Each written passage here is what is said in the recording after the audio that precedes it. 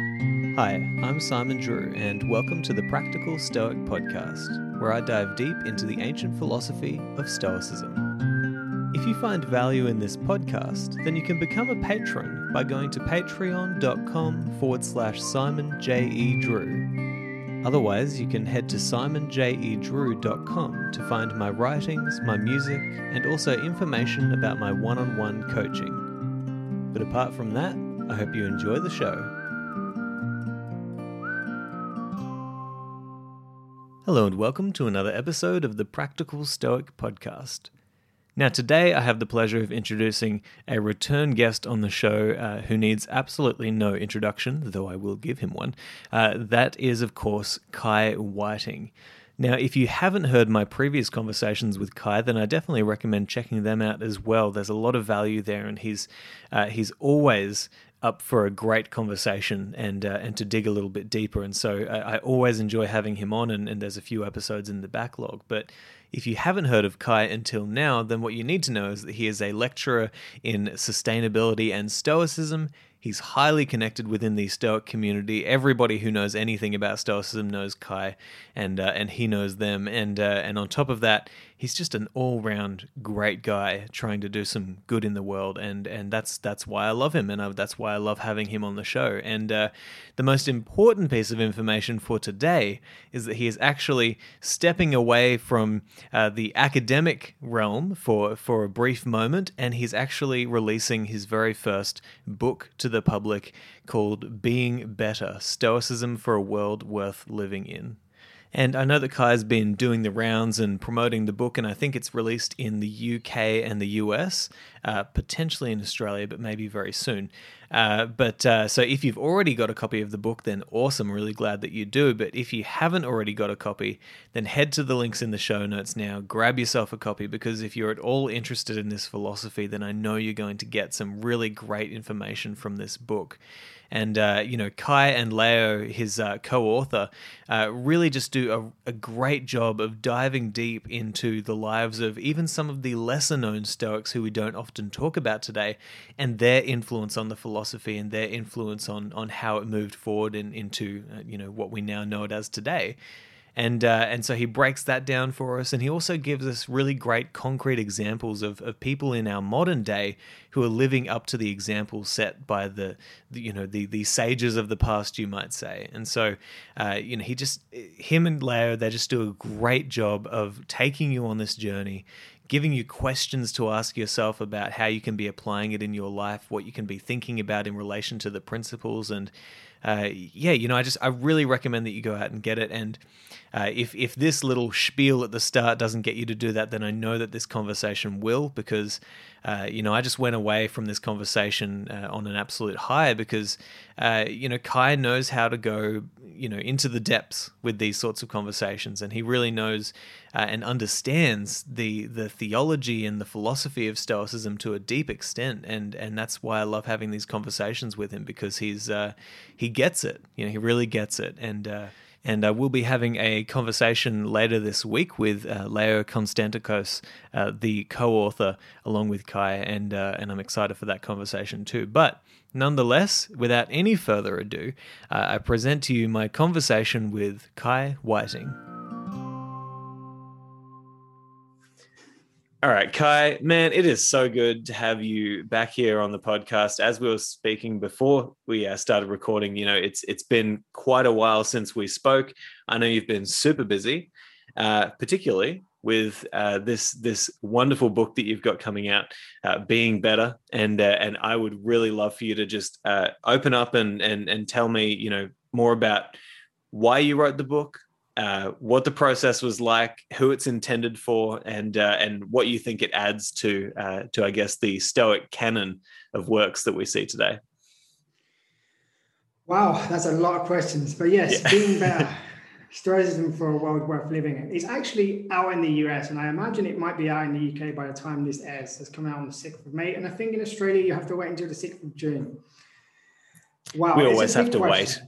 You always have to wait. You're like the biggest island in the world, and you have to wait for everything. Yeah, nobody thinks of us down under. Anyway, go on. Yeah, they possibly don't, but it's good for me. You see, now I get a wave effect. People read it in America, they talk about it. Yeah. People read it in the UK, they talk about it, and then they read it in Australia, they talk about it. So it actually benefits me. I don't have to do everything at the same time. Actually, it's a really interesting question. I will say I don't think it's part of the Stoic canon. I would say it's possibly part of the contemporary Stoic canon. I wouldn't like to think that it is part of the Stoic canon at all. The reason why we wrote it is that I get really frustrated with self-help because I find it ironic. Most self-help tells you if you do A, B, C, D, E, you'll get 1, 2, 3, 4, 5. That's not self-help by definition. That's just following instructions, right? Self-help to me, by definition, means how you help yourself. And yet most of the books, I'm not talking about Stoic books particularly, I'm talking about in general, say if you do what I do, you'll get my results. So I just gave this really silly example of modern Stoicism. I don't know if you saw it, but I said I was really short. I think I told you before, like I'm 5'5", and Leo, who's the co-author, he's 6 foot something. So imagine like success in self-help is reaching toilet paper from the top shelf. And I asked like, Leo, how do you reach that toilet paper on the top shelf? He's like, Kai, it's really easy. You go over there, you stand in that exact position and you hold your arms up. So I can imagine doing just that. I'm walking over there, I'm doing like the right t-shirt I'm supposed to be wearing with the right hair that I'm supposed to be having. And I've got the perfume on exactly how they told me in the book. And I stand there and I reach on my arms. I'm like, crap. And I can't reach it. And there's no step ladder. He's like, no, if you believe in yourself, your arms will grow and you'll reach that. I'm like, really? Like, yeah, you just have to believe it. So, I get there and I stand there and I'm believing in it. And I'm really looking like a religious person at this point, Alleluia style. I'm really reaching, I'm getting on my tiptoes and I don't reach. And that is most self-help. They don't really show like, okay, this worked for me and it probably won't work for you because 1, we're different people. 2, we have different preferences. 3, tax breaks in the US are not the same as tax breaks in Australia. So when I say that you can do this to save yourself money, you can't do that in Australia. When I tell you that if you do A, B, and C in the American audience, Australians will follow, Australians will say, no, we're not American or we're not Australian. So I just found self-help books infuriating personally. I think they're really good in the beginning when you really don't know much, but when you want to really sort of grab hold of what you think your life is, I think it's a matter of questions. So I would say my life got better, not because somebody gave me the answers, but because I asked myself better questions. The quality of my life is that. So if I'm in abject poverty, the question that I ask myself is, where will I get food? That is the quality of my question. And I'm not insulting the quality of the question. I'm just saying that's the reality. Where am I going to get food and how full am I going to be? As we get up the ladder of hierarchy of Maslow's needs, we start to ask ourselves, how can I do something more? And I do think that most people's lives are poor in the spiritual sense or the emotional sense because they keep asking themselves the same question. Things like, why can't I get a boyfriend? Or why does such and such a person dislike me? Or why can I never get that job? And I'm not going to say that I never ask myself those questions. I do. I just cut myself, okay, stop asking that question. That is not conducive to getting whatever you actually want. Because asking yourself, like, why can't I get something isn't as useful as like, okay, so if I did A, could I get B?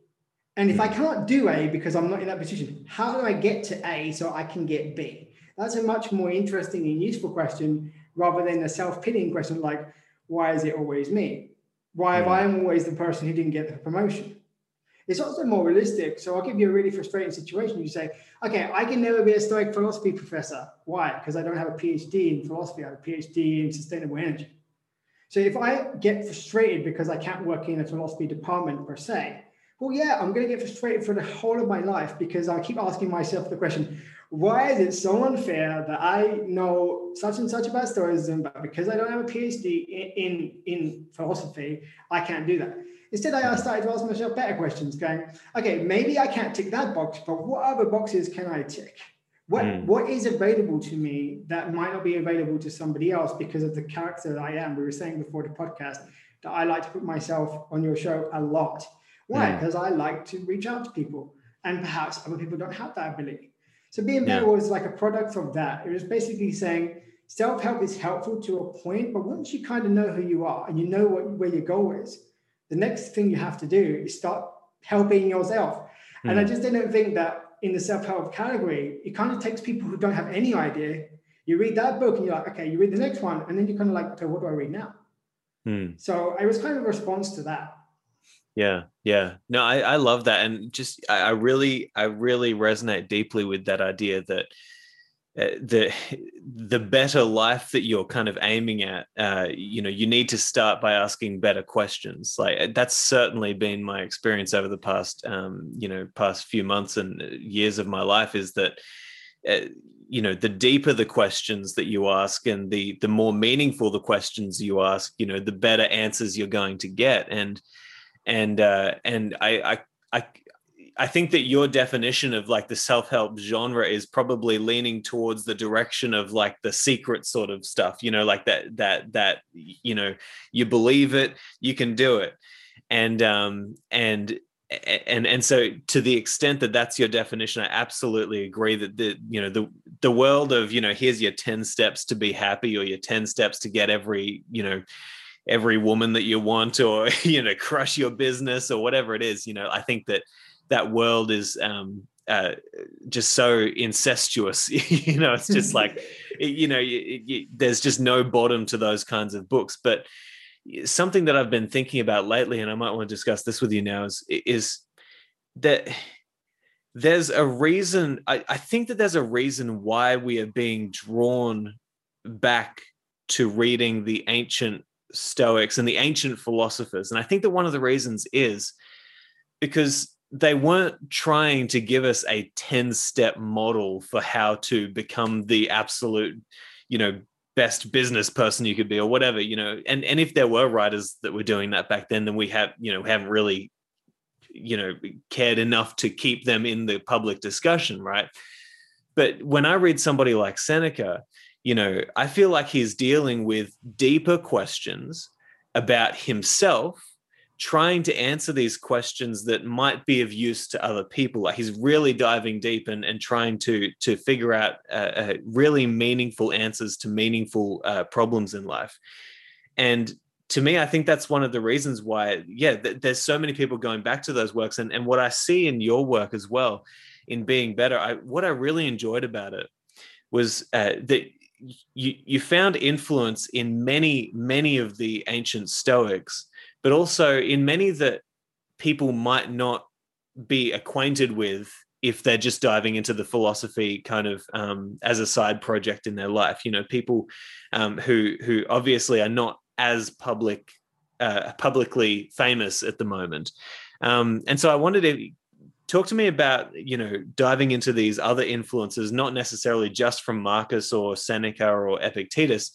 Who are some of your favorite Stoics that you discovered that might be lesser known today, and why are they so important to the whole story of Stoicism?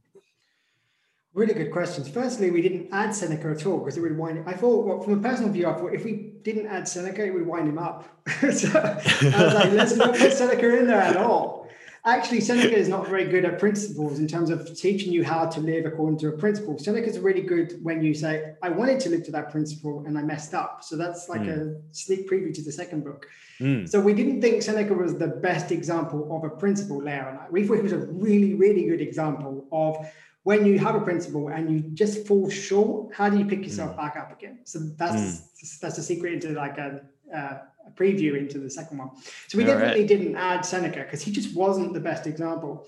And I was just really, on a personal level, I was just really sad that there was some really great Stoics that only academics had access to, more or less, because they're in fragments. And so it takes a lot of work and quite a bit of imagination too, to kind of put things together like, okay, I have this fragment and I had to do research with Leo on history. So we really had to go dig deep into what their realities were, because we thought that we should bring these theorists to the attention of the contemporary Stoic community. And I knew academics that hadn't come across theorists. Now, theorists is like, if you're a Christian, he's like the Jonah. He's the first Stoic who goes out with and preaches the good news, from as much as preaching we do in Stoicism. And I just thought it was great because I've been criticized, publicly for saying that Stoicism was something more than an individualistic, in the self-help sense I was talking about earlier, philosophy. And they're like, no, it's just for us. It's not for the community. It's not for anybody. It's just for you. Like, that's what it's helping you become calm and reflective. And I'm like, yeah, so explain to me Spheros and how he used it to overthrow an oligarchy in ancient Sparta. And people were like, what? I was like, yeah, there's the connection between Sparta and the Stoics is not resilience, particularly in terms of like 300, the film, although I really like it. It is not that kind of resilience. It's that mental resilience. It's the collective. Spartans didn't really think about the individual. They fought for the glory of Sparta, which does come across really well in the film 300. But we forget that, right? So Spheros gets invited to say, okay, how do we bring Sparta back to its former glory? And he develops principles that turn into what we call the Spartan school, the agog. The Roman sort of schooling for warriors is based on Stoic principles, and people didn't know that. Because when we thought about Stoicism, we felt about how do I become calm? How do I realize what's in my control? And I'm not saying that's not important. That's incredibly important. But to me, that's almost like a given. If you went into Epictetus's classroom, Epictetus thought you already knew that. He was like, okay, you know that the only thing that's in your control is your actions and your attitude. That's like 101. That's Stoicism 101. Okay, now where can I take you so that you understand how these principles can serve you and the common good? Because if it doesn't serve the common good, it doesn't serve you. And Marcus Aurelius said, what's not good for the beehive is not good for the bee. And yet, in the contemporary Stoic literature, I just didn't see that being reflected. And I didn't see it because you need to dig really deep into fragments. So you've got people like John Sellers who are amazing, and I really, really like him. But his writing's academic predominantly, which is great because it serves my purposes. And I just was like, how do I take John Sellers' ideas and crystallize it in a form that basically anybody could pick up and read? And he did do that with Lessons in Stoicism, but he didn't focus on the examples. So when I looked at the Stoic contemporary literature, I saw really good principles and guiding examples in day-to-day life, but I didn't see it brought out in a Stoic-centric sense. Like, okay, so what did Spheros do? And what did Cleomenes the Spartan king, do with the Stoic principles? I'm not going to say what they did because that's part of the book, right? But it was just like, how is it that people don't know this? And I thought, well, you've got the ability. You're not a philosopher by training, so you know what it's like when you come across philosophical academic writings and you're like, somebody please translate it for me. Yeah. You know what that means. You know what it means when you just would like to have an overview so that you can even get into the academic material if you wanted to, and you haven't got it. So I knew how that felt. And I just felt that it was so unfair, like literally unjust, that we had all these excellent Stoics, Posidonius, Panaetius, Cleanthes, Chrysippus, all these stories, and yet we just focused normally on Epictetus, Seneca, and Marcus. And there's nothing wrong with that, except that these three rely very heavily on everybody else. So we kind of wanted to construct like the story of the Stoa, going from Zeno right the way through, missing out Seneca for the reasons I just told you, to Marcus Aurelius, because it's only, in my personal opinion, by seeing Stoicism as a whole body of text, not just the three main ones, that you really understand the what is a virtue and why that's important for a cosmopolitan message that serves not just you as a person, but a community such as Sparta, or I would argue, for a modern day society. Yeah. No, I love it, man. I think it's so important bringing this idea back in, which I think that there is that influence coming back into the kind of Stoic discourse today of, well, here's the way I see it. I'm trying to find the right way to put this, because there's an idea that's been running through my head, that relates to what you're saying here, which is that a true focus on knowing yourself, if you engage in that process of trying to know who you are and what your nature is and what it is that you individually bring to the community, it seems to me like there's a point where the individual nature of you touches the good of greater community, right? Because you realize that, okay, well, if it's true that I have a natural inclination, for example, towards creating music, and if it's true that, you know, other people don't have that, but I do have it, which means that there's something given to me by nature or God or whatever you call it, the cosmos, consciousness, that puts me in a certain position within the order of this community called humanity, then I kind of have a duty to dive deeper into that, to really know who I am, to really look after myself and take care of myself to the point where I can start taking care of others, in that I'm creating the very thing that I am best suited to create for the community at large. And if that means being an environmental scientist, then the discovery of who you are and the individualistic pursuit of wanting to better yourself should touch the world of helping everybody else, right? And so to me, I actually don't know if the individualistic pursuit and the cosmopolitan pursuit are different. I think that they are the same thing if done properly in the right way towards the right aims. I don't know. I'll throw it over. What do you think? I'm stealing your quote. In the next book, I'll steal that. That's exactly right.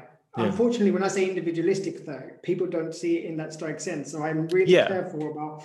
Although in the book we do say that, like, if you actually, I thought about you because it says somewhere in one of the chapters, if you're a musician, then write lyrics that really speak to people and create beautiful music. And so I did think of like different friends of mine who had different skill sets. And you're absolutely right. If you understand that your God-given or cosmos-given purpose is to make beautiful music and to do it so virtuously, what does that mean? That means, paying your band members, for example, which is not something that's normally done in the music industry. That means appreciating the fans, which is not necessarily done in the music industry. That means not downloading illegally bootleg copies of other people's music because you are aware that it's hard for you to sell your music. That means not giving your labor away for free because it's just a race to the bottom. So you're absolutely right. Once somebody understands who they are fundamentally, or at least the journey they're on, because we are always changing, then yes, you're absolutely right. We start to see that connection and those nodes become a network. So whereas we see ourselves in isolation often, and we're quite selfish sometimes in the non-Stoic sense, we think, oh no, it's a zero-sum game.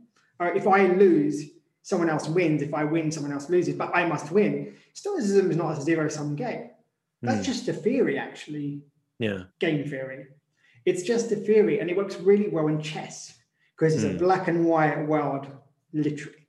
Stoicism isn't about a zero-sum game. If you think that the world is a zero-sum game, you lost. That's the only thing they would say, because you're denying the fact that you are part of a community. You're denying the fact that your gifts are for everybody's good, and your suffering will make others, what they would call suffering in the non-Stoic sense, like your pain, you would then try to project onto others. And of course, if you're Stoic about it, you'd say, well, it's your pain and you deal with it. But that's not how non-sages tend to operate. And I think that's fundamental. That's why also I wanted to connect the nodes. For example, people were talking about the Greek Stoicism, the classical Greek Stoicism, and the Roman Stoicism. And I wanted to show with Leo in the book how they connected. So you could see how Panaitius knows who he is. He's got a really cushy job. Like, he's a really wealthy kind of celebrity back in the day. He's like probably like, I don't know, almost like the Kim Kardashian kind of famous, like all his family are famous and really well respected. And he understands that, and he uses that for the greater good.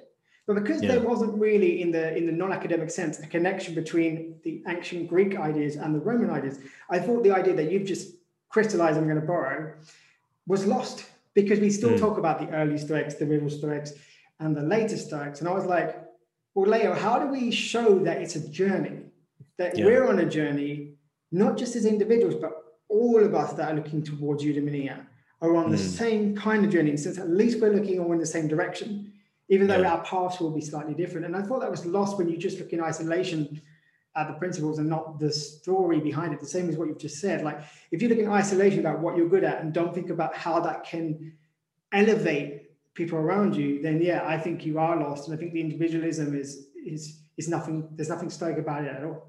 Yeah, I couldn't agree more. And I think that definitely when people hear individualism today, they do think more of that kind of American dream style, go and crush it and get what you want from life, kind of way of being. But I think, to your earlier point, when you start asking those deeper questions, uh, you I think that by necessity you should come to a point where you realize, that there's no difference in the Stoic sense between taking great care of yourself and taking great care of everything that is external, to the extent that you could call anything external. Like, if I think that the more I've explored these ideas and asked different questions, I've realized that there is nothing external, really. I mean, like, in the truest sense, I mean, this computer,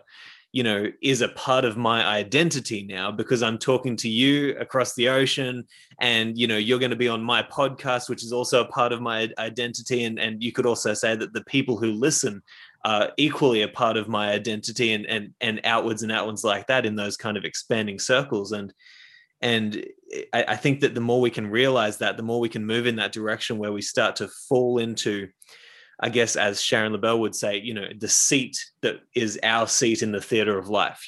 Sit down in that seat. What is it that you're supposed to be doing? If you sit there and if you do that thing that you're supposed to be doing, then hopefully the play is going to be beautiful. But one thing I've been thinking about, in relation to what you're talking about there, in terms of finding the thread that goes through all of these things, something that has been kind of really on my mind lately, I believe it was Carl Jung. He talked about how culture is always moving us in the direction of like freeing us from our most animalistic instincts, trying to allow us to gain deeper wisdom and to live better lives, not necessarily I'll move on from that. So one of the things that he said was that as our technological intelligence increases, obviously we're moving in the direction of, like, everything that we do technologically now seems to be moving in a dangerous direction. Not everything, but like, look at what we've created with technology. It's absolutely insane. We've come to a point in humanity where a war isn't just a war because there's also the threat of entire annihilation of the human race, right? Because we've got these insane weapons. And so Carl Jung believed that we really need to get wise very quickly. Otherwise, we're going to be at a point where our technological proficiency does not match our wisdom.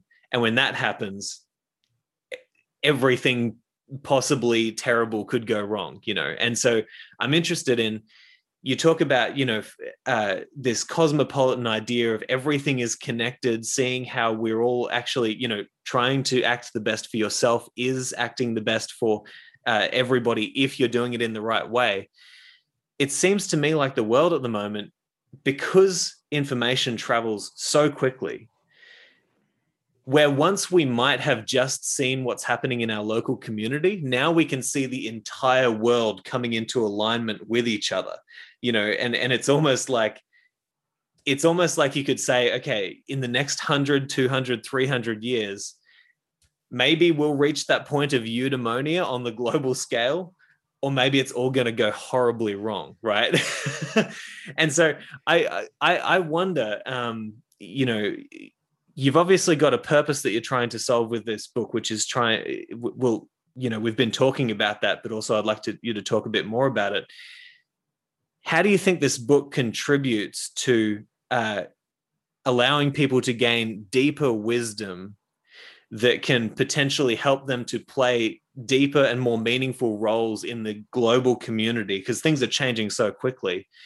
How does your book do that in terms of helping us all to oh man, I don't know if I'm getting this question right. I don't know if I think I know where you're asking, so I'm going to answer something. Yeah, please, because I thought I knew where I was going, but then I need your help with this. To me, it's a question, isn't it? Again, Leah and I say in the chapter 1, we don't have the answers, because we always say, like, well, put yourself in my shoes. My feet are smaller than your shoes. Is that helpful? Why don't you put yourself in your own shoes and think it through? So when you talk about technology, it's a simple question. Do we create technology to make the world a better place? Or do we create technology to make more money? Mm. And if we create a lot of technology, and it's not all technology, but we create a lot of technology because we want to be innovators for innovators' sake and we want to make money, is there any surprise that the world is not prioritized? To me, it's of no surprise at all. But what it would call an entrepreneur to do is say, what are the Stoic virtues? What does it mean to me in my role?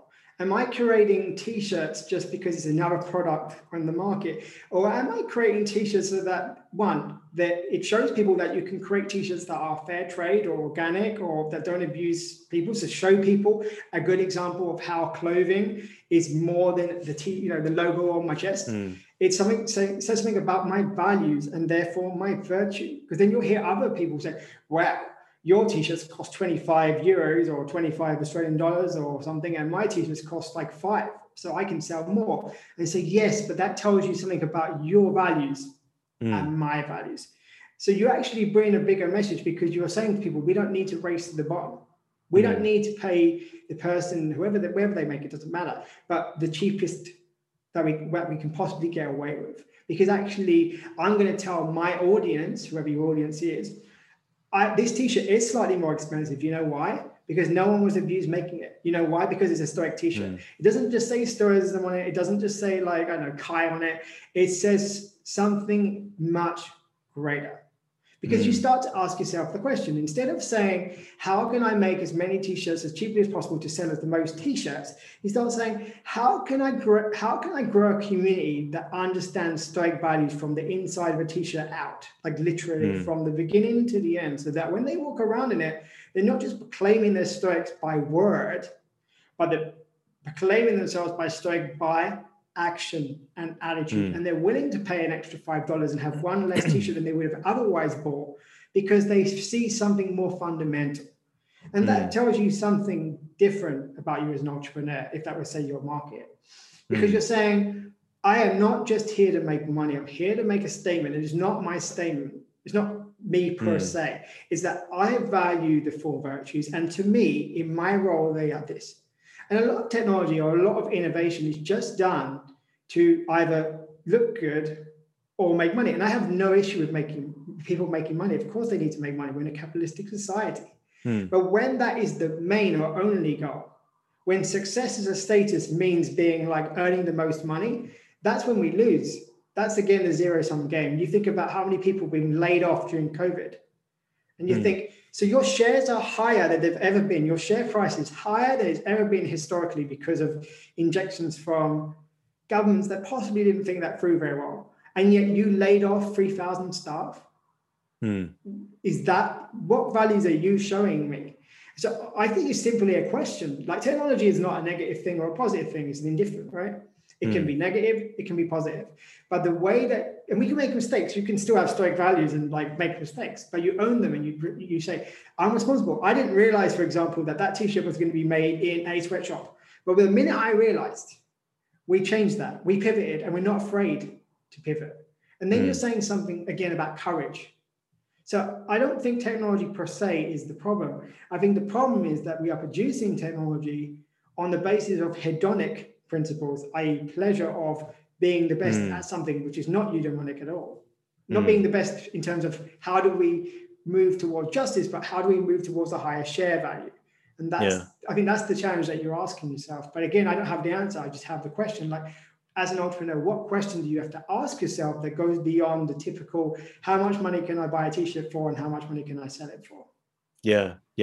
No, this is such an important stuff, right? This is the role that philosophy plays in our society is, you know, we go around doing all these things and, you know, pursuing these certain aims. Philosophy looks at us and says what it actually means about us that we do those certain things. And so, you know, I'm probably going to have a similar situation to the last question where you'll have to help me out to draw the dots here. But there's 2 points I want to make here. Firstly, one quote that you get from Epictetus in the book, which I had forgotten, but a really great is where he kind of talks about how grammar can teach you the letters and the words to use in the sentence and everything, but it won't tell you what you should write. It will not tell you that. And so to me, this is breaking the world down into, okay, well, you kind of have what is there, but then you have what that stuff means and what it means that you do certain things. And I think that philosophy and theology and these worlds deal in that world of meaning, right? What does it all mean? And, if I can relate it to virtue, I actually think, just looking at myself, and my own path, I think that, and other people who I've worked with and everything, I don't think that people completely trust that to act in a virtuous way would be better than doing what they're doing now. And that's why I think there is actually an element of faith involved in saying, well, okay, I'm going to be spending more money on these clothes. I kind of have to trust that if I do that, then what I get in return will be better than what I had, spent $5 on instead of 25. Virtue is this thing that, you have to practice it in order to see the results, but sometimes it takes a leap of faith to actually start practicing that thing. And I don't want to reduce virtue to a clothing choice decision. And I know that's not what you're doing, because there are deeper and deeper layers. But I think that the thing that I'm wondering here is, how can you encourage people to take that leap? Actually, I'm going to say one thing. I'm so sorry. I have to say one more thing. I guess the way that I've experienced this, and I think that this is a useful way of looking at it. Jim Rohn said, whenever two numbers come into your head, when it's like tipping somebody, or whether it's buying a lower quality item over a higher quality, he said, always pick the higher number. And the reason he said that was because if you get a great shoe shine, he gave this example. If you get a great shoe shine and you're thinking, oh, should I give $1 tip or $2 tip? The amount of internal joy that you will buy yourself by choosing to tip $2 instead of just $1, one extra dollar you have to spend. But the amount of joy that you'll get for the rest of the day, knowing that you spent an extra dollar on a tip to give somebody a tip for a good job done, you're literally buying yourself this internal recognition that I did something good there. That's great, right? And it feels good. I think that relates to virtue, because we need to see that when we do something in the proper way, at the proper time, in the proper place, with the proper mindset, there is a true, distinct value that comes from that as a result, right? And I wanted you to talk about that as well. Like how do you encourage people to take that leap of faith and do something that they know would be right, even though it might be contrary to how they've always lived their life and contrary to the society's aims? Okay, let me say something that's a bit of a taboo. Most Stoics, contemporary Stoics, don't believe that virtue is the only good and vice is the only bad. Yeah. They just don't. Why?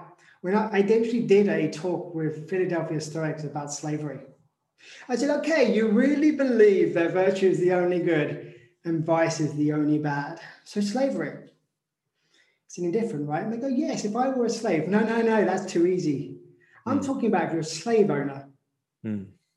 If you really believe that virtue is the only good and vice is the only bad, then you believe that slavery, as a slave owner, not just as a slave, is an indifferent. And until you understand why that is the case, I cannot persuade you to give $1. So let me give you like this. Oh my gosh, this guy's crazy. If I gave you the option, I kill you or you become my slave. Slavery becomes preferred indifferent if you want to live. So we always talk about in the Stoic community, slavery being a preferred indifferent. I'm like, really? So if I choose to murder someone you love or you become my slave for eternity, which one do you prefer? Most people will say, not all, but a lot, will say, please don't kill my wife. I'll be your slave. So then it becomes a preferred indifferent, right? Virtue will never become a preferred indifferent. It will always be virtuous or a preferred indifferent. It will just always be, I say, do you want justice? No, you know what? I don't want more justice. No, I don't want justice. You'll never say it. It will never be a preferred indifferent or a preferred this preferred indifferent. It will always be virtue. And people don't get it. So I gave them another example and I said, okay, imagine I temporarily have to become a slave owner. I have to buy you to get you out of a situation that you're going to die.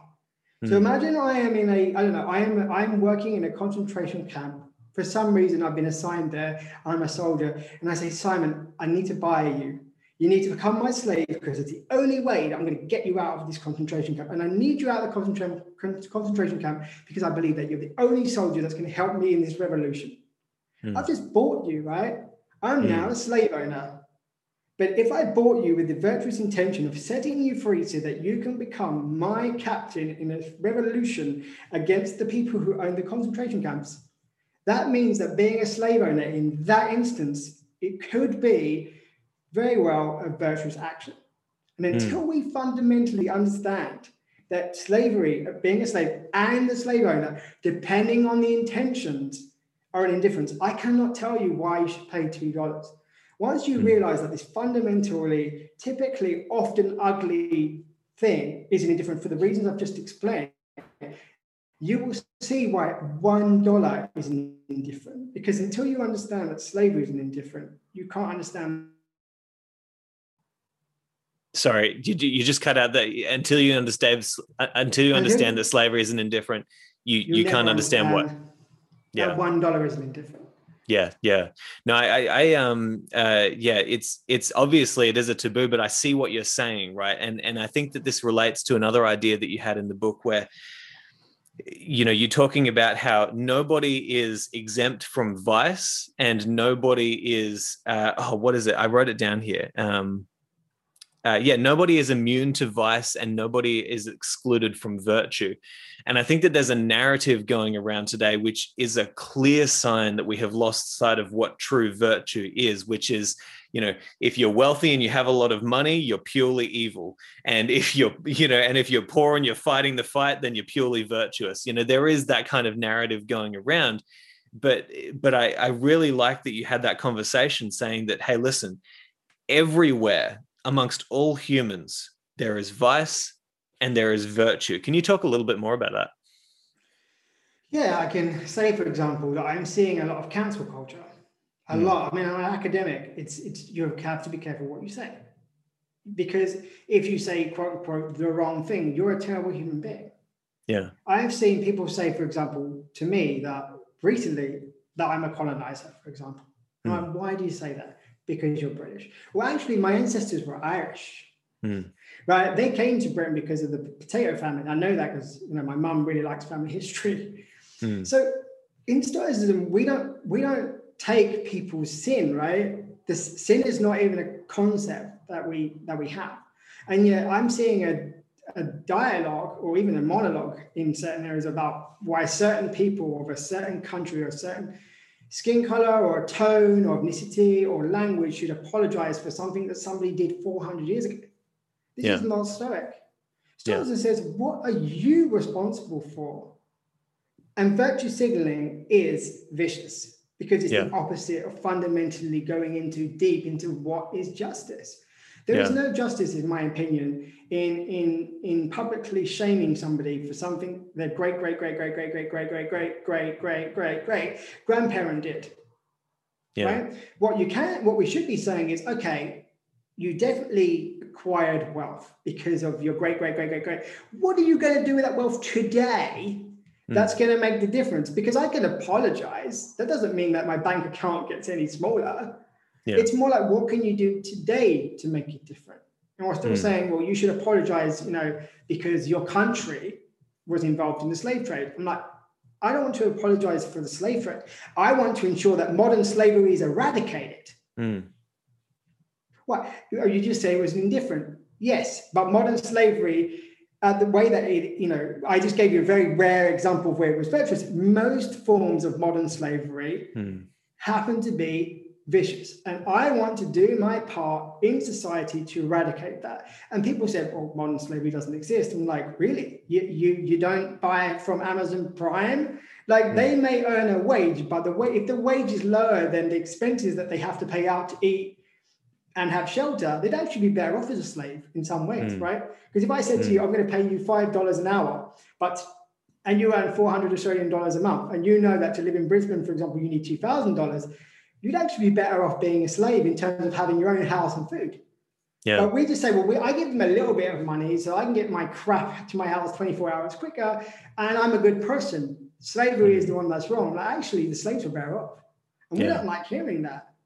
Yeah. But that to me is the idea of that virtue being knowledge.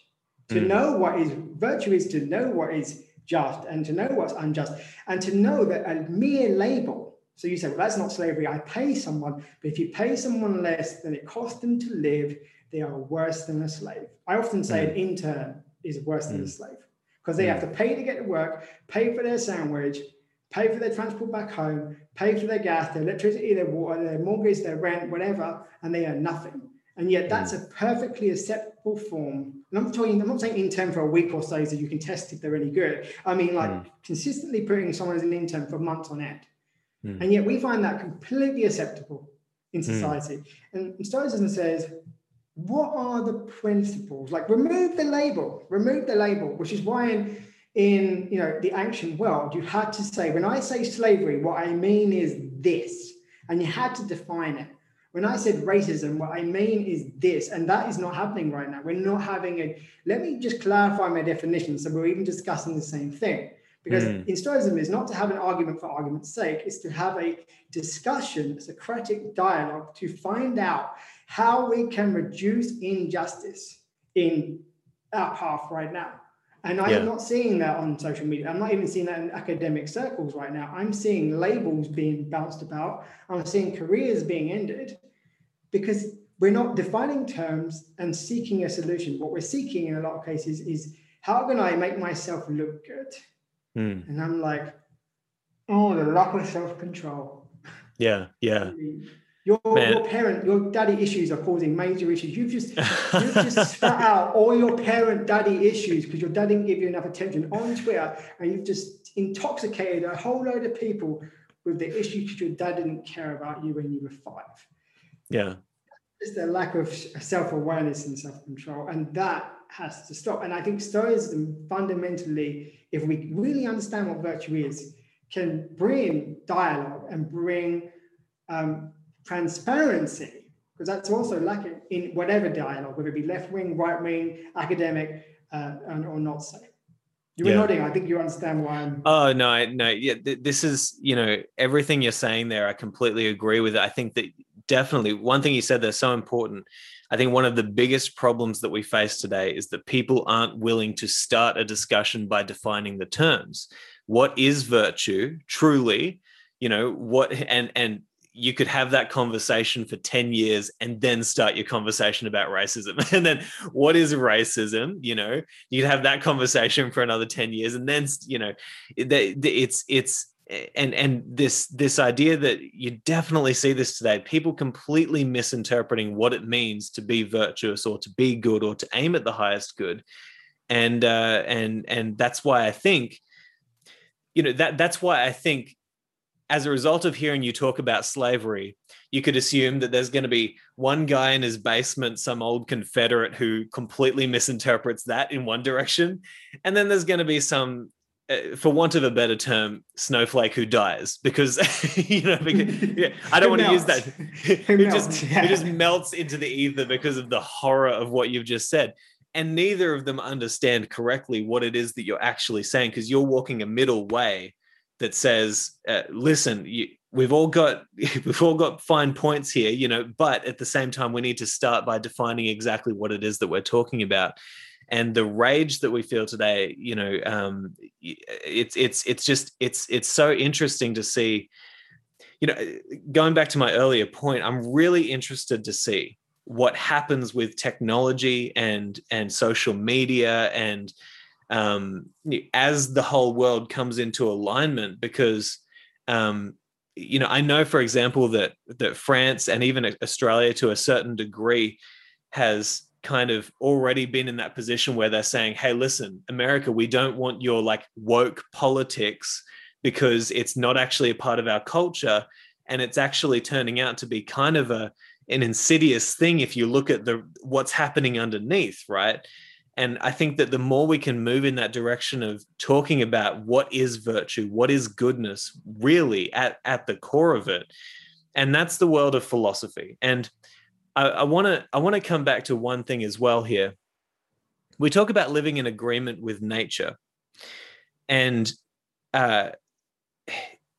you meant, okay, because I know you would do this to me, I'm going to do it to you. You said something that I actually disagreed with, and I'm going to bring it up, right? But I think I know what just now. Sorry, in the book. Okay. All right. Now I think I know what you're saying, but also I want to give you a chance to talk about it because I think it's an interesting discussion.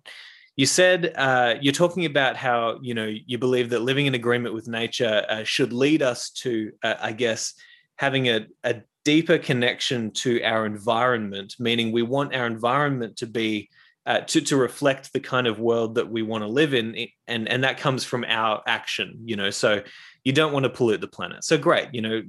Partly what living in agreement with nature means is obviously take care of the world that you live in because it's your bedroom.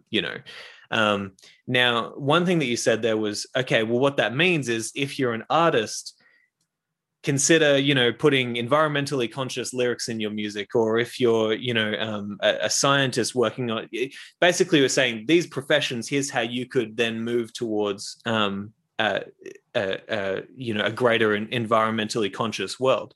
Now, what I would say is I think that takes the step I think it steps a tiny little bit too far, in that what I would say is if you're a musician, be a musician. Whatever your music is, be that, right?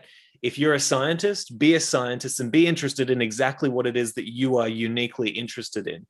And to that point, bringing it all back in, philosophers need, if you're a philosopher, teach us what virtue is. If that's what you're uniquely interested in, if that's your job. And in the same way, if you're a theologian, if you're a pastor, teach us what God is. Like, I want to know, I want to know from the experts in these fields what they are interested in finding out and what they uniquely can bring to the table. And I think that when you say, musicians write about this, or like sing about this, or writers write about this, that goes into the world of potentially propaganda. Whereas to me, the idea of living in agreement with nature actually means, what is it that you're good at, that you have a talent for, that you're genuinely interested in pursuing, that if you sat in that seat in the theater of life, it would contribute to everything in a positive way. Do that. I'll stay out of your business. you know what I mean? Like, I'll stand back while you do that, and I'll do what I'm good at. I don't know. I want to give you a chance to discuss that, because I might be misunderstanding completely what it is that you're saying. No, I agree with you to a certain extent. Like, I don't think we're in much of a disagreement. I would say one caveat, because if I said that my skill was being a critical race theory academic and that I can do that really, really well, then actually what I'm propagating isn't living according to nature. So that only works. Yes, I agree. Yes. And I think you agree. So that's the only caveat. So if you're telling me that I'm a top musician and I want to write lyrics and I fundamentally understand what indifference are, and I fundamentally, at least the concept, I'm not saying you always get it right, then I have no disagreement with you whatsoever. What I wanted to give with Leah was the example of if part of your living according to nature is to be more environmentally focused and you happen to be a musician, that's how I would do it. That may not have come across as well as it should have done. And in which case, no, I'm sure I'm see why you're saying like, well, that's fine. I mean, it may well, obviously our leaning, Leah and I have that leaning towards the environment. So of course it would come out in the way that we've written it. But yes, if you're telling me, I'm not particularly, you might say to me, my t-shirts are fair trade and they're organic, but I don't really want to say, sing Kumbaya and let's all be environmental. That's not really what I was trying to get at. It was more like, okay, be conscious. You don't have to literally let's recycle in your music, right? And I think that would be ridiculous. It would be funny. I read that and I couldn't imagine a more boring world than where every musician is singing about the environment. Like I just but I see what you're saying now. I understand what you're saying. It's about being conscious of because you're so right. Like there are certain professions where and aims where you're like, it's not good enough to just say, well, I'm interested in this and I'm going to do it to the best of my ability. I'm sure Hitler said the same thing about his journey, you know, and look how Pretty great much, that turned probably. out. And so, you know, for me, it seems like to that point, what I would say is, hey, if you're in the world of academia, but you're not a philosopher, that's not your interest, but you're in, say, science, you better be talking to some philosophers about what it means to be virtuous and what it means to you better be reading some philosophy and you better be, you know, checking out some poetry to learn, you know, what they see in the world and what they're trying to teach. And that seems to me to be the purpose of, say, a liberal arts education, is to awaken people to the rich value that exists in all of these different kind of humanities, right, that can teach you about what's the proper aim. And that includes theology and philosophy and science and music and art and all these things. To gain a deeper understanding of all that is to learn the pathway of humanity, and it is to take in the best of what we have given. And so, yeah, like to your point, I think that people really need to question, you know, like, it's not good enough just, yeah, I would be incorrect in saying that it's good enough to, you know, just go in that direction that pulls you forward, you know, and to be purely devoted to that. But yeah, I do think that we need to allow people the space to say, well, whatever it is that I do, I'm going to do that. And you can take that information and do what you will with it. You know what I mean? Absolutely. I mean, that's why I just had the caveat, like so, you know, if I was a critical race theory academic and I fundamentally understood virtue, they would be really good, because I would highlight, okay, I need to be reasonable, I need to be fair. Yeah. Right? I do not create justice by propagating injustice against a group that I don't like. Yeah. That's the problem I have with critical race theory, not particularly the individual, but the idea is that to create justice for one group of people, I have to create injustice for another group of people. I have to kind of balance the books. And that's not conducive to discussion. You say, no, I do need to make, you know, certain people where there are certain privileges in society when you are, say, male, straight, white, whatever it would be, rich. But I don't need to get, you know, to become, I don't know, even very zealous about it and penalize them for whatever wrongs I think they did. And that's the problem when you think, the reason why I think I like Larry Becker's A New Stoicism, the problem with it, there's one fundamental problem, is that if I'm really good at this, I should therefore do that. So if I'm a really good sniper, I should just do that sniping very, very well and not consider about, okay, but who possibly should I use my sniping skills against and why? So it is fundamentally important that I question that. And there is this possibility of scientists going towards, you know, philosophers, but philosophers need to go towards scientists as well, because that's where the certain facts can only be found in science. I mean, like, you know, like what is the tensile strength of a bridge? Now, philosophy won't tell you that. But that's still fundamentally important if I don't want people to collapse, and the bridge to collapse and people to die. Yeah. So I completely agree with you that there needs to be this sort of cross sort of pollination of ideas. And that's why Socratic dialogue is the fundamental methodology for Stoicism. And that's not what I mean by, you know, let's have a conversation on Twitter. No, to really have a debate about what we mean, why we mean it, and what does it mean in my life as a musician. So yes, you're absolutely right. Singing about recycling is not helpful. But you shouldn't need, if you're thinking about recycling, you fundamentally misunderstood what I meant when I said live according to nature, because you might sing about the beauty of the bird song. You might sing about the beauty of, you know, being on surfing in the ocean. I mean, if you want to surf in a nice ocean, I know Australia's had, you know, a lot of people, you know, surfers against sewage.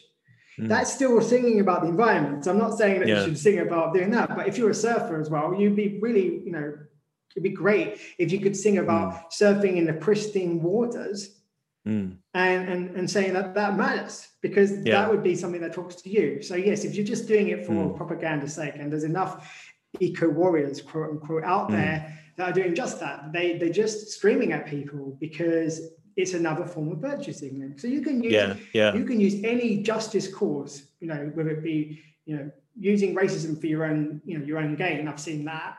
Using, you know, definitely as an environmental scientist in my time, seeing people using environmental things for their gain to make themselves feel better. And I think I've said it before, like, I'm vegetarian. So how do I make people vegetarian? I invite them for dinner.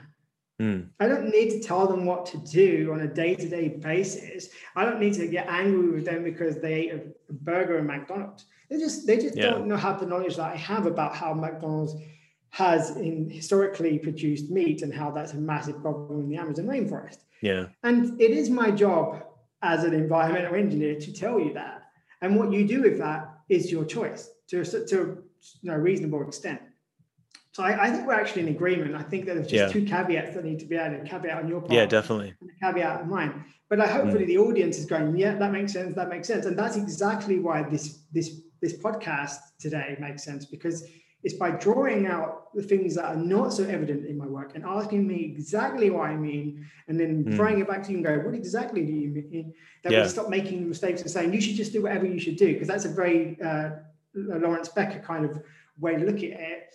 And that's why I've always said, or not often said at least, that taking out Stoic theology is so dangerous, because then all you're left with is, if you're a really good sniper, then snipe well. This is the problem, because you become your own yardstick. And so I said the other day, about when I gave the example of rescuing you from a prisoner of war camp, I am my own moral yardstick in my sense, right? Because I can only make that decision for me to decide to rescue you, and I do that by buying you as a slave, and then nicely telling you afterwards, okay, let's lead a revolution. But I'm also aware as a Stoic that just because I think that that's the yardstick, that isn't the yardstick. The yardstick is logos, it's reason. And if someone can argue with me a more reasonable way that doesn't involve making you my slave for 24 hours so I can get you out the camp, then I should be open to that, because it's reason that dictates what I do. It's not what I think is right. And this is just based on what I think, right? So that's why I think it's so dangerous to say, if I do something well and you just take it. So, but I'm also aware that I will do something well, you get out of my way, unless you have reason to believe that I could do something better, which is more aligned to nature. And that's the other caveat I would say to saying, get out of my way, because that's not Stoicism. Get out of my way to a certain extent, but use reason. And when I'm wrong, correct me. Yeah, absolutely. Yeah. And this idea of reason, can we dive into that a little bit? Do you have time, by the way? I know we've been speaking for, are you sure? Yep. Okay, for your beautiful. Audience, I always have time. Yes, I love it. Now this idea of reason, I want to know how you see that. I know you've written about it in the book, especially how it relates to the logos, because it seems like the removal of the kind of theological aspect of Stoicism, it alienates ourselves from the actual path that you would go to discover what reason kind of looks like. And to me, I've been really interested in the commonalities between, say, Stoicism and Christianity. And, definitely one of the ideas in Christianity is that you've got like the king of the country, but then there has to be something above the king, right? Because otherwise we turn to a tyrannical state and everybody worships the king and things go downhill very quickly. And so there has to be something above us. And the way that I've kind of, I guess you could say, reasoned my way into that has been to recognize that, like Alan Watts said, we weren't placed on this earth, we came out of it, meaning that I'm made of exactly the same stuff as everything else is. And I am just as natural a part of this ecosystem as the lion and the tree and the seed and everything. And what that in a way means, and I believe that this is one of the reasons why Seneca, for example, was so inspired by watching the stars at night. It gives you a sense of grandeur, but also a sense of grandeur within yourself, meaning that you are so unbelievably complex and vast in your I guess that kind of cosmic web, you know what I mean, that we talk about, of the connection between all things. And you realize that in a sense, what that means is, we've talked about this before, that there has to be an internal sense or an internal compass that can guide you as a human being, if you're willing to see that compass and get to know that compass. Because why would it be, and it says this in the Bible as well, like, why would it be that, that everything else gets taken care of in terms of just knowing what to do and how to do it, except for human beings? Sorry, I know I'm going to ramble for a bit, but I promise I'll have a point.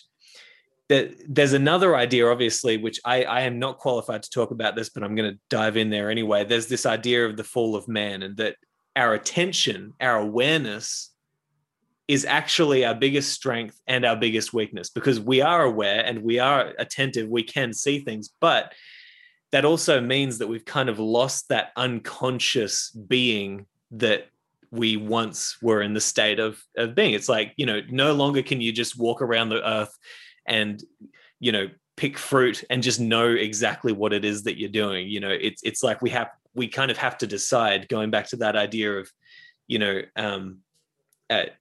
it might be harmful to just tell people where you can just decide exactly what it is that you want to do with your life, and you can just do that because you have a natural being as well. So for me, that was a path that led me to really seeing the wisdom that exists in this idea of there has to be something bigger than you. You don't have to believe that it looks like this or looks like that necessarily, although I would be convinced of that if given a reasonable argument. But what that should do for you is that it should make you realize that you are a part of this giant system. And because you're a part of it, you actually have the ability to understand it, because it is you. And it is everything else, but it's also you. And it's almost a Gnostic pursuit. That idea that God is within you and around you, that a knowledge of the self is a knowledge of God. And to me, that has been a path that has led me to realizing that reason, the way that we speak about it, seems more like, and the Stoics did say this, look at the patterns. Look at the patterns of what's going on around you. The patterns of meaning, not just like, not the specific elements, but what does everything mean? And to me, that's how I've kind of arrived at this place of wisdom. The reason being the commonalities that flow throughout the cosmos, and that's the logos. If you can see those commonalities, then you've got the logos. I want to know, how do you see reason and the logos as it relates to the theology of Stoicism, and how have you gotten there? Well, I was just hearing you talk, and I think that's one of the things I actually really like about Jordan Peterson. Again, people can hate me for that. There are many things, as you know, that I don't like about Jordan Peterson, but one of the things that I really do like is he's brought to attention to predominantly male, but not necessarily so. So the idea that we are here to search for meaning. So I feel that kind of like some people have kind of lost the point of what he's trying to say. I'm not going to say he's 100% correct. He's not a philosopher, and some of the times he philosophizes and he gets confused, but he's fundamentally trying to get people to understand the need for meaning. And he does it through archetypal discussions, and we don't need to go into that here. But I think that that's something that I really like about his work. The honest, I think is intellectually honest. Everything he might say is, but that particularly, but I am just a person. I am looking for an antidote to chaos, right? Yeah. Literally, that's what I think his new book is like that.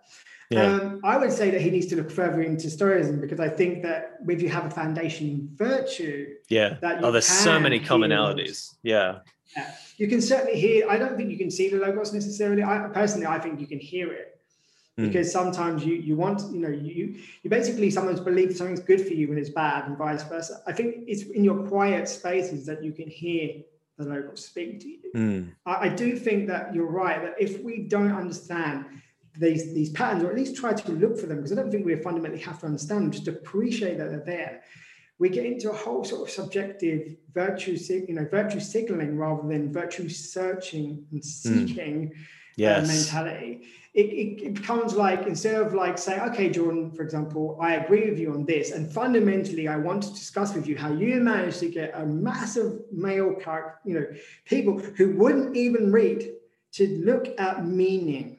So I like the way that you said the environment is your bedroom. So if Peterson, for example, said your bedroom isn't literally your bedroom, which is one of my issues that I have. Like, it's not just, if you just think about your bedroom, if he'd be a bit more clear to me and said your bedroom is the space that you occupy, not physically the bedroom. Where if I tell you tidy up your bedroom, I don't necessarily only mean put your shoes away, right? If he had said, your bedroom is the space that you occupy, the three-dimensional space. Sometimes you're in your bedroom, sometimes you're in your kitchen. I just use your bedroom because that's where you are. And that's what Seneca says, you can only sleep in one bed, so why have three? It's that space, mental space. So I think that meaning is very fundamentally important. And if you think, in my opinion, that the only meaning is what science provides you, then I think you lose a certain sense of wonder. It doesn't mean that science has no wonder. Of course it does, or I wouldn't be a scientist. Yeah. But I think that we've lost the idea of science shows us certain facts and how we interpret the world. And that's really, really useful. I personally don't think science can give us a why. I mean, David Hume says like there's a fact value distinction. So that's when for example, I think personally, Massimo Pileggi trips up saying, because it's a fact, I should derive a value. So I'm like, okay, climate breakdown or climate change in terms of global warming. If our bodies works better at 2 degrees higher, we would be burning every fossil fuel in the planet. That would be great. Global warming is neither good nor bad unless you have a reason to work out, okay, so if the temperature warms, what happens to us? Does that matter? Yeah. Science can't tell you that. Yeah. It just tells you that the global temperature is rising. So you might say, well, no, it's not good because it will burn, we have the forest fires and that will be a problem in the Australian Open last year. That's problematic. And then you start to derive values. The problem is that if you just say the only facts are the forest is burning, that's bad. People say, well, why is that bad? Just burning, right? And that's why I think the sense of wonder and the idea that you said, like, you've got to tidy up, your bedroom, and your bedroom is not just the 4 walls, but the whole world. That comes not through your scientific understanding, because I know that you are very analytical. It comes from your appreciation of saying there's something more here. It's not just the 4 walls of science. Yeah. That we must be objective and we must only focus on that. So personally, I think without that, without a sense of meaning, Stoicism doesn't make sense, right? Because I often say, okay, so let's have science. So the science says that the only good are 4 virtues. Is that what the science says? Because I have never, in the history of my science career, ever found a journal or any description that tells me that those 4 virtues are the virtues, and that is based on fact. It's not. That is a faith step. That is based on the observations that we have made and not necessarily the measurements. So I don't think it can all boil down into what we call, the ancients wouldn't call science, because they said science is understanding the natural world. The whole idea that there's a separation between science and religion, they wouldn't even understand it. That concept is new. And there's not a problem, there's not a negative necessarily, because it had to happen that way, because things like the church would say, oh, you can't do an autopsy because the body is sacred. And so scientists are like, well, the spirit may be sacred, but the body is just the body. So that's why I think that part of the reason the separation was significant. But I do think, as I said, like people like John Peterson, and there's many others, but I know there's a lot of people who read John Peterson on your words, is correct in saying we need to find meaning and we need to map it. And that doesn't mean that I agree with everything that he says, but what I think is trying to bring together ideas that function for us and moving in that direction, instead of having a massive argument about what we disagree with. So when I've been on like Facebook, I'm like, the first thing I ask people who have an argument with me is, could you tell me what we agree on? Because that should be the starting point. Yeah. It should. Yeah. But now we're having a discourse is the other way around. Yeah. Yeah. And I couldn't agree more. And I think that you can definitely see that societies are starting to fragment as we move away from the traditions and rituals of our religious kind of ancestry, right? And start to just, take on that, again, that kind of Americanized version of individualism.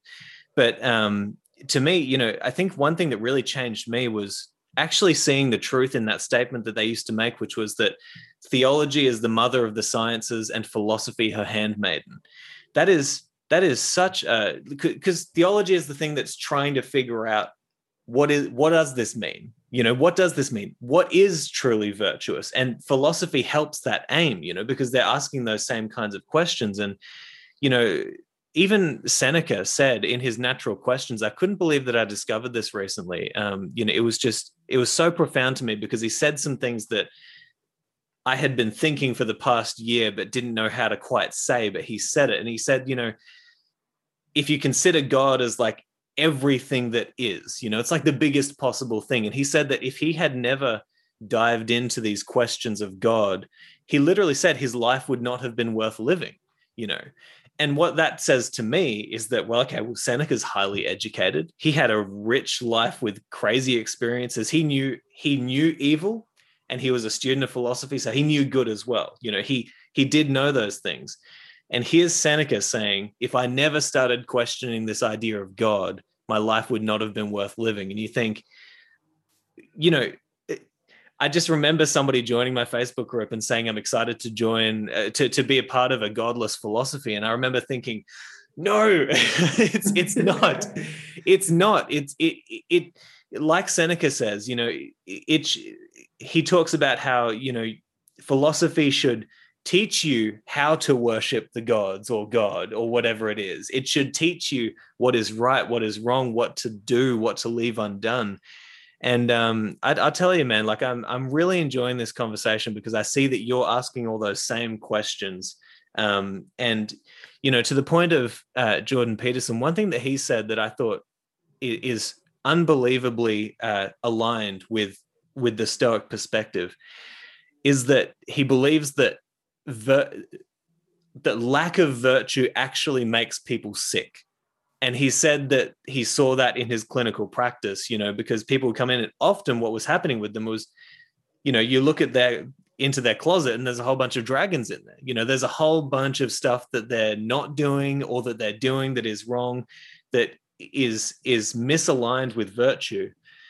And I think that ultimately, you know, that's one of the things that Stoicism is trying to point out to us, right? Is that, listen, that there is health and vitality and flourishing in virtue. It's like if there was one thing you'd want to do with your life, just try and aim at virtue in whatever you're doing, because that's what's going to lead you to being a flourishing human being. And I think that in many ways, what you're doing with this book is you're continuing that tradition of encouraging people to think deeper about virtue. It's not just, as you've talked about in the book, it's not just about becoming, you know, a highly successful business person. It's not. It's so much more than that, right? And I'd love you to speak to that, because I know that you made this brilliant point in the book, which is so important, which is that, you know, Stoicism is often mistaken for, you know, this business acumen, you know, and becoming successful in that one domain. Talk to me a bit about that and how you see that playing out. And do you think that Stoicism is moving in the right direction now, or do you think that we have a lot of work to do? I think Stoicism is beginning to move in the right direction in terms of that you have these teething problems, right? And I think that as we have more and more books out, so not just mine, we start to have maybe not a canon, but certainly enough quantity of books to say, what is Stoicism? And you can start to separate, okay, perhaps One Holiday, Obstacle of the Way, one of my favorite books. That's a really good introduction into why Stoicism might be helpful for you, but I wouldn't call it now a Stoic book. And then I liked How to Be a Stoic. So, for example, is that, okay, this is really helpful for how one might be a Stoic. I think like the book that I wrote doesn't tell you how to be a Stoic, because I don't think that there is a way of being a Stoic. But I do think in the beginning that framework might be helpful for you. Yeah. So in our book, Leo and I, we gave, I don't know if you noticed, but a lot of references so that even if someone had been really studied in Stoicism, they were like, whoa, I didn't know about Stoics. Whoa, I didn't know about Panitis. And that's why A.A. Long endorsed the book, because he was like, you've got, you know, you can take a beginner and you can teach me something. Yeah. And that to me is like, wow, you know, you teach the most famous academic in the world something about Stoicism. That's what we wanted to do. So I do think it's going in the right direction. I am very optimistic, because I think we are finally reconciling with the Stoic God. I'm starting to see, I would even dare say, Massimo's kind of leaning that he's starting to reconcile with that. That's my personal opinion. He'll probably tell me that I'm wrong. But before, if I go back 2-3 years when we first talked, no one talked about the Stoic God. Yeah, I certainly wasn't. Like, yeah. No one did. You weren't. Academics, I remember, were sending me emails going, thank you so much. I'm really glad. And they even said, I hope your career's not going to be ruined because of it. I even got that. I was like, I'm an engineer. Nobody cares about my Stoic stuff. And you couldn't talk about it. And then suddenly they're like, oh, an academic. is talking about it, because my career was not, it wasn't required for me to be a Stoic. It required me to do calculations in resource consumption, if I'm honest. So I had that freedom, complete freedom, which other academics didn't have, because I'm like, if I talk about God, all that puts me in a different box. I might be able to do that. And that's not, I'm not judging them. What I'm judging actually is the structure in academia that says you have to do this, or as you're not a true academic. So I started to see the leaning away from the atheistic interpretation, which I actually have no problem with. If people are like, I hate God, I cannot deal with God, then don't, then read some other book, right? If you're open to some sense of spirituality, because to be fair, we did talk about that in chapter 8. So we take the whole journey, and then we say there is a spiritual element. So I say, if you don't like it, either don't read the book or just read to chapter 7. Because if you read to chapter 7, you'd never ever get that extra sort of icing on the cake. And we did that on purpose, because we felt like if we came with the core principle of the Stoic God in the beginning, people would like throw up in a bucket. So we're like, how can we show you the whole way through? Like, you want to know how the Greeks and the Roman Stoicism collide and how Stoicism becomes a canon? You've got that. You want to know about history? We've told you. You want to know something about boxing in the ancient world? We've got that as well. You want to know about British spies and racing drivers and the rest of it? We've got that. If you're willing to go a little bit deeper into, the Stoic God, and eventually actually the final chapter, death, then that's something for you. So I do think it's going in the right direction, because we're starting to relax a bit. We're not like chained to we have to be atheistic because we have to be an outsider to Christianity. We need to grab people who have left Christianity and tie them to another ism.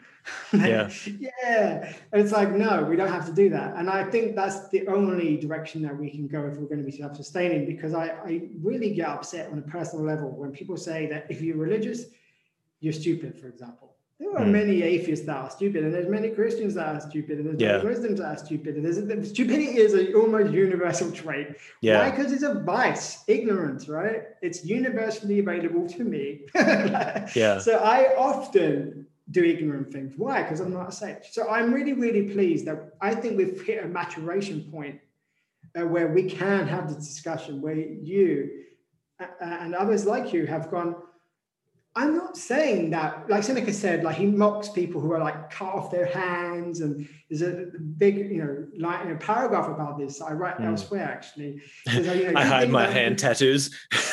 I need to cut off my hand and do these things, and that makes me I need to punish myself. He said, if that's what God is, that's not Stoicism. So I think we've got to that point where we can reflect and go, I can take or leave the God, but my life is enriched.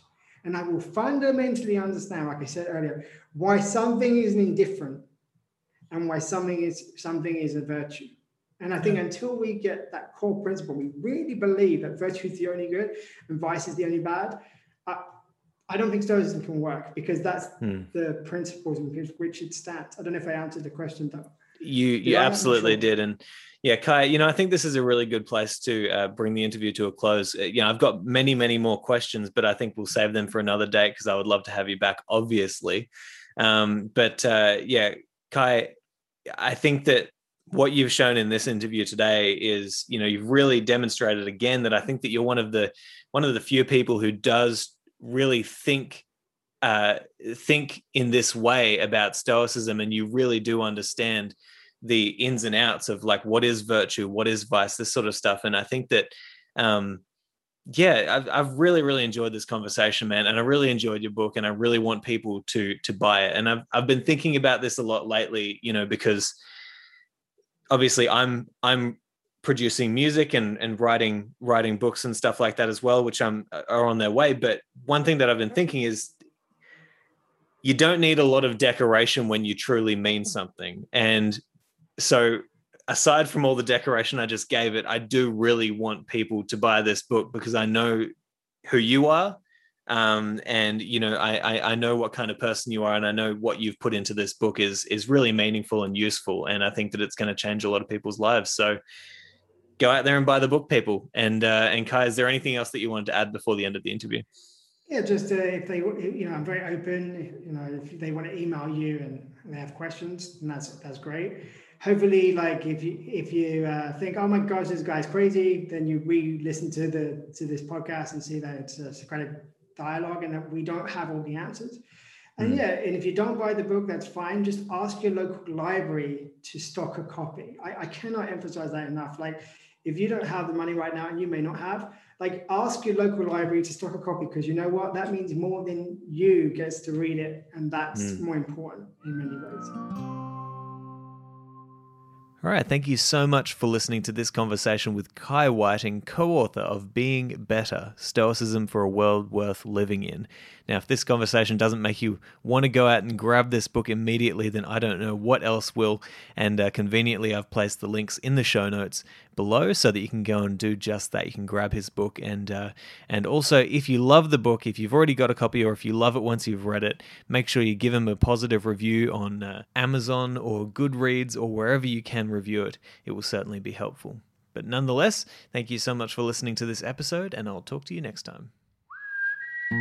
Thank you so much for listening to this episode of the Practical Stoic Podcast. Remember that you can support the show by going to patreon.com/Simon J.E. Drew. There you'll gain access to many exclusive episodes that haven't been released yet, as well as over 200 episodes recorded before 2020. If you'd like to work one-on-one with me as you move towards your ideal, then you can go to simonjedrew.com/coaching. But for now, I'll talk to you next time.